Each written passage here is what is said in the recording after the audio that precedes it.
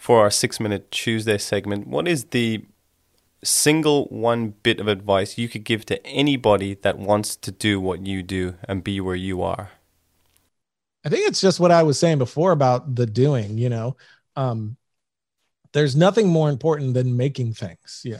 It bums me out on how many people that I know or talk to that say they want to write, but don't, they want to direct, but don't, they want to edit, but don't, they want to be in film, but don't try anything. They don't, oh, I don't know specifically what I want to do in film. I just want to be in film. Well, have you tried directing? Have you tried writing? Have you tried editing? No, no, no. Well, what the hell is stopping you? You have an iPhone. You know what I mean? So those are the times where it's like, I want to be a director. Do you? Do you really? Like, if you're just saying you want to just because it's like you think it's cool, then all right, yeah, fine. But if you really do, if there's like really some kind of little passion in there, like what the hell are you doing? Like, why are you not making things? After film school, Emily, who's in the show now, and she's 21 now, but she was 9 at the time, which is crazy. Well, I guess it was after film school, so I guess even younger than that, like 8, 9. Um, I would just come to my parents' house, and even after film school, pre-film Riot, like getting people to be in anything and do anything was so difficult. Nobody wanted to. Lots of family members would be really cool and do a little scene for me or whatever. But with my little brothers and sisters that were like 8, 10, like they were super into it. They're like, sure, that sounds fun. And so I made one called The Great Cookie Caper. And the whole thing was she coming down she wasn't supposed to have a cookie. And the way that I revealed that was something I wanted to try. Like we busted into her memory. It happened before that she was being told not to have a cookie. And then now she has to like sneak and get it, but she almost gets caught. And, oh, she has to misdirect. And, oh, I wasn't getting the cookie to ultimately finally get the cookie. And then what was the repercussion of that? And it's, saying, you say that out loud, how stupid. That's so dumb. Who cares? But within that, I'm trying so many different concepts. One, I'm working on pacing.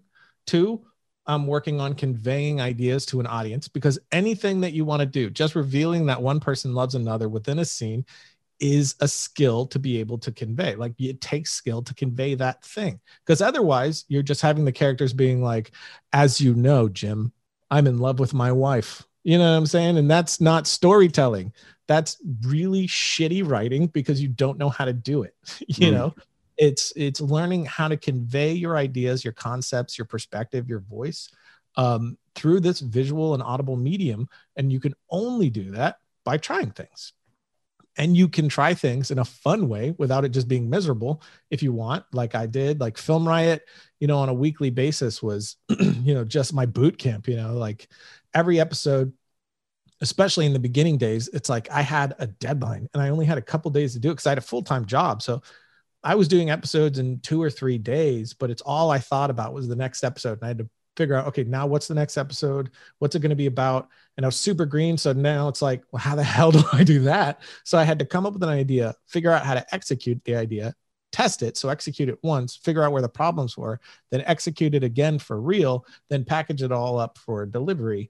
And usually that was in just a handful of days. And it took up all my weekend. I would just, go to where my friends were and they would shoot with me.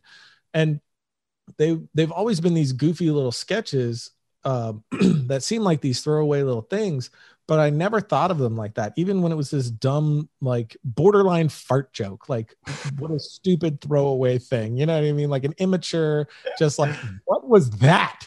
Yeah. I would always think about a technique or a concept that I was trying that maybe wasn't, executed at the full capacity of what I was capable of. I mean, I shot Tell in 2008. We released it in 2012. And, we made it seem like we were shooting it at the time so it would be more fun and engaging for the audience, which made it scarier for me because I shot it 4 years ago. So I was like, oh God, is this just going to be shitty? And everybody's going to be like, you're terrible. But that was me 4 years ago.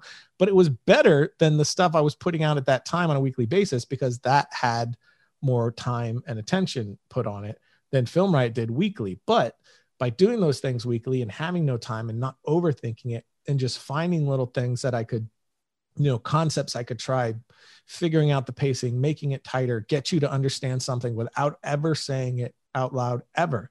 Can you shut off the sound and follow the story? Can you close your eyes and follow the story? All those little ideas and constantly diving into those.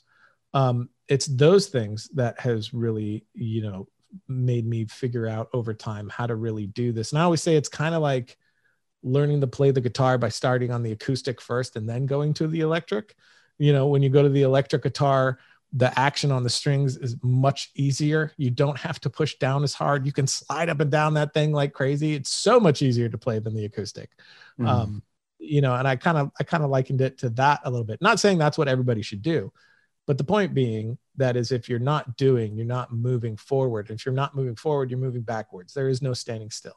Either the world is moving on without you, therefore you are going backward because everything else is going forward, or you're moving forward with it, or sprinting to try to get out ahead of it. Hopefully you're sprinting, but at the very least, you should be moving forward. You know, always be creating, you know, every chance you get, every single day without fail, even if you're writing down an idea for a line of dialogue and testing that out. I used to, for like, you know, little writing, I'm rambling way past your 6 minutes probably. But I used to like, you know, as like writing practice, I would pre-film Riot just out of film school.